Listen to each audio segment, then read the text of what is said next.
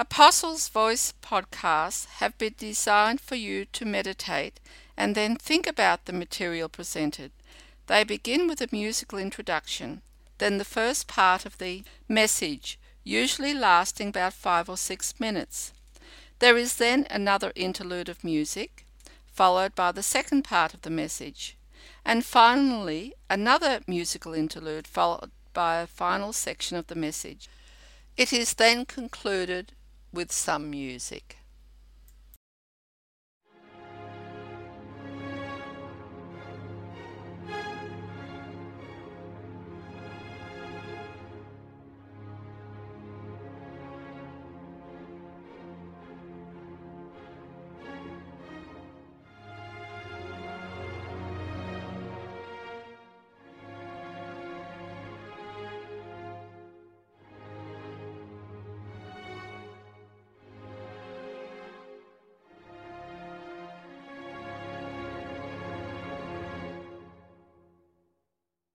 The title of this first article is called Scriptural Healing.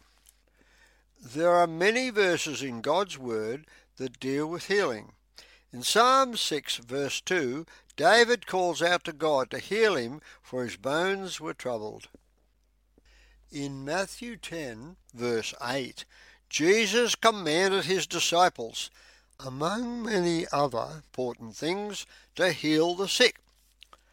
Isaiah 53 verse 5 informs us that by his stripes or blows that cut in to Jesus' body on the cross, we were given our healing. Great multitudes followed Jesus from Galilee, Decapolis, Jerusalem, Judea, Syria, and beyond the Jordan. They suffered from various diseases, but Jesus healed them all. This is written down in Matthew 4 verse 24. Paul observed the crippled man in Lystra, according to Acts 14 verse 9.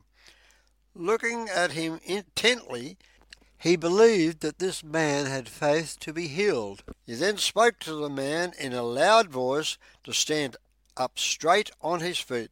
The man did so and leapt and walked. James tells us that in chapter 5 verse 16 that people are to confess their sins to one another and pray for one another that they may be healed.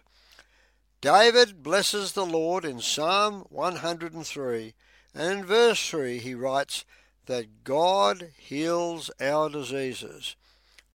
We read in Acts chapter 9 verse 34 about Aeneas. Aeneas had been bedridden or paralysed for 8 years. Peter found him and said to him that Jesus Christ heals you. He was told to rise and make his bed, and he arose immediately. This miracle of healing was so great that all those who lived in Lydda and Sharon turned to the Lord. In Acts 9, verses 36 to 42, we read that Peter went to Joppa, and there was a certain disciple there named Tabitha. This woman was full of good works and charitable deeds. But in those days she became sick and died. When they had washed her, they laid her in an upper room.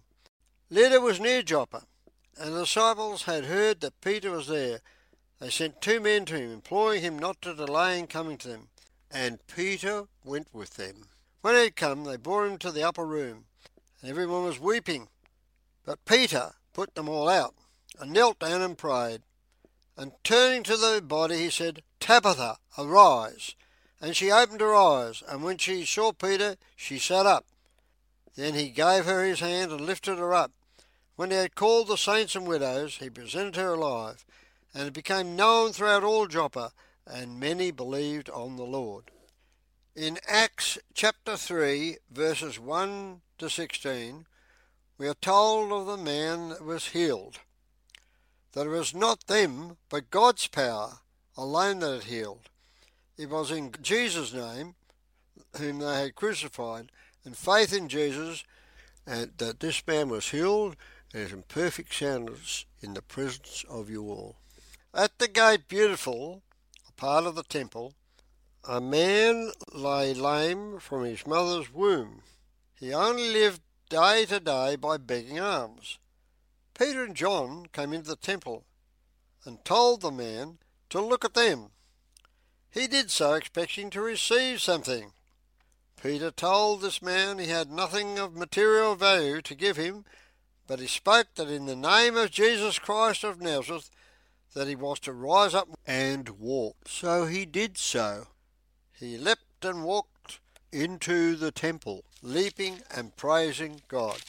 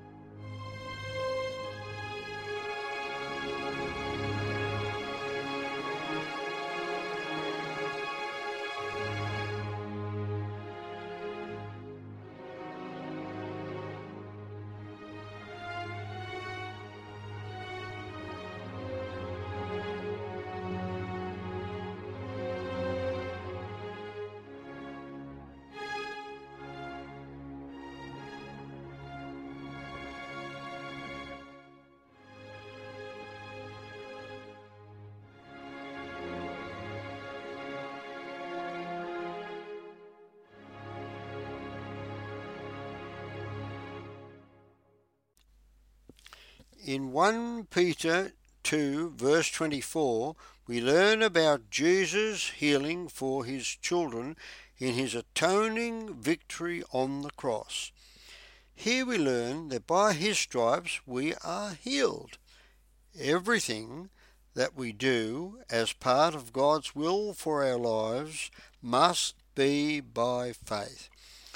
In Hebrews 11 verse 6 we are explicitly told that without faith we cannot please God. We must first believe that he exists and diligently rewards all those who believe in him. Healing is one of God's greatest rewards for believing in him and what he alone achieved for us on the Cross of Calvary.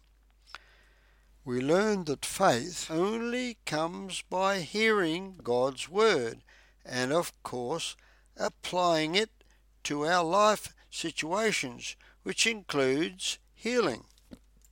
We find the confirmation of this in Romans chapter 10, verse 11. Faith comes by hearing, and hearing by the word of God.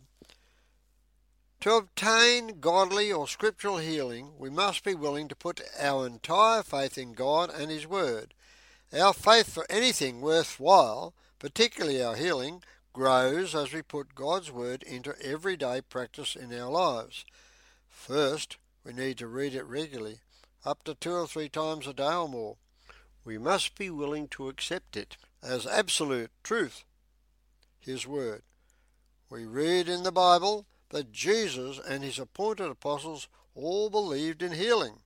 However, to have the faith required for healing to overcome the world, the flesh and the devil, it must be put into constant practice. You read the word, particularly those relating to healing. You meditate on it or think about it. You must be willing to learn it so that you have the word in your heart for every occasion. It is important to confess or speak it out aloud over every needy situation. It must not lie dormant. It must be used constantly and frequently. As you practice using the Word, your faith and belief in the integrity of God's Word rises. Keep at it. The Holy Spirit will provide you with the anointing to continue, so you are not overpowered by your own negative thoughts or the distressful situations, nor by other people's negative and doubt-filled comments.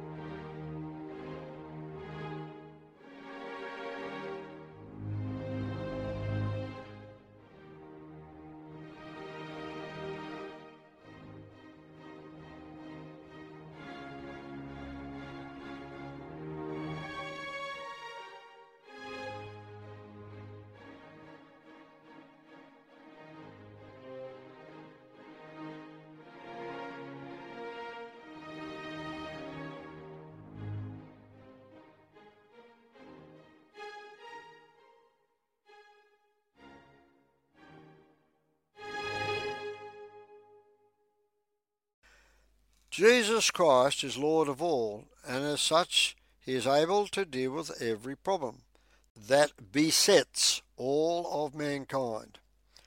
Nothing is too hard for the Lord. Our lack of faith in his desire and ability, and ultimately in the Word, to achieve his victory in our lives is where things go astray. We must believe that Jesus and his Word are absolutely able to completely give us his victory in our lives, and in particular the specific healing we need. We must spend time in prayer with the Lord so that we can know what and how we are to pray. The Holy Spirit gives us the wisdom we need to have in our prayers, even determining specific verses from the Word of God that must be confessed over your particular situation.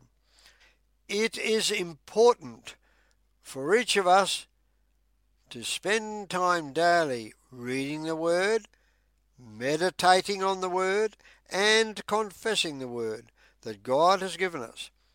We will then have an understanding of God's will and purposes in the problem at hand. Our faith increases as we diligently pursue God's Word. The Word of God is not to be used as a type of crutch in conjunction with using medicine or medical procedures as our foundational method of healing. Certainly, modern medical understandings can be a vitally important aspect in assisting our recovery, but never as the main basis of our healing. Hebrews chapter 11 verse 1 tells us that faith is the substance of things hoped for, not some airy-fairy idea that just might help us. Our complete recovery comes by realizing it is the Word of God which heals us. This doesn't mean we abandon our pills or other medicine, but our foundation for our healing is where our true healing lies. Medicine can be a wonderful adjunct to God's Word, but never the foundational stone upon which our healing is built. What is the purpose of our healing? The real purpose. It is to glorify our Father, God, through faith in Jesus and his miraculous healing power, obtained for us on the Cross of Calvary. Surely this will bring to us complete healing, body, soul, and spirit. It may take some time, but allow God's Word to take its healing course. It will always work if we obey the Holy Spirit's leading in our life. To enable God's healing power to enliven and heal our lives, it is essential to repent of wrong thoughts and attitudes and actions against other people. Come before God's throne and worship him and tell him you are sorry for any bitterness in your soul against others. Some roots of bitterness can go back a long way in your life. The Holy Spirit will bring to your mind the things that are essential for you to repent of. Of course, in many cases, the person or persons that you hold or held a grudge against may have gone from this planet, but you still need to forgive so that it doesn't remain a hindrance to your healing. It is so important that we have a sincere attitude of expecting our healing from the Lord. It may take some time, even months or years. Keep believing. Our God is always faithful and always answers your prayers, but we must believe. We must be like people in 2 Timothy 1:12. I know whom I have believed in, and he will give me his victory, and is well able to do so. Finally, keep praising and worshipping the Lord. He alone is well able to bring to pass what you have committed to him. He alone is worthy to receive all your praise and worship, for he alone is the great healer of all who believe in him. God desires and is able to heal you, and by your faith aligned with his faith, he will. Is anything too hard for the Lord? The unequivocal answer is absolutely not. No form of injury or disease is too great for the Lord to heal. Our answer must be a sure response. Lord, I trust you and know by faith in your word that you are well able and are willing because of your word to heal me. He is completely willing and has ordained and desires that you be healed. You must believe by faith that he will. Whatsoever you shall ask in Jesus' name, he will give you, so that the Father is glorified in the Son.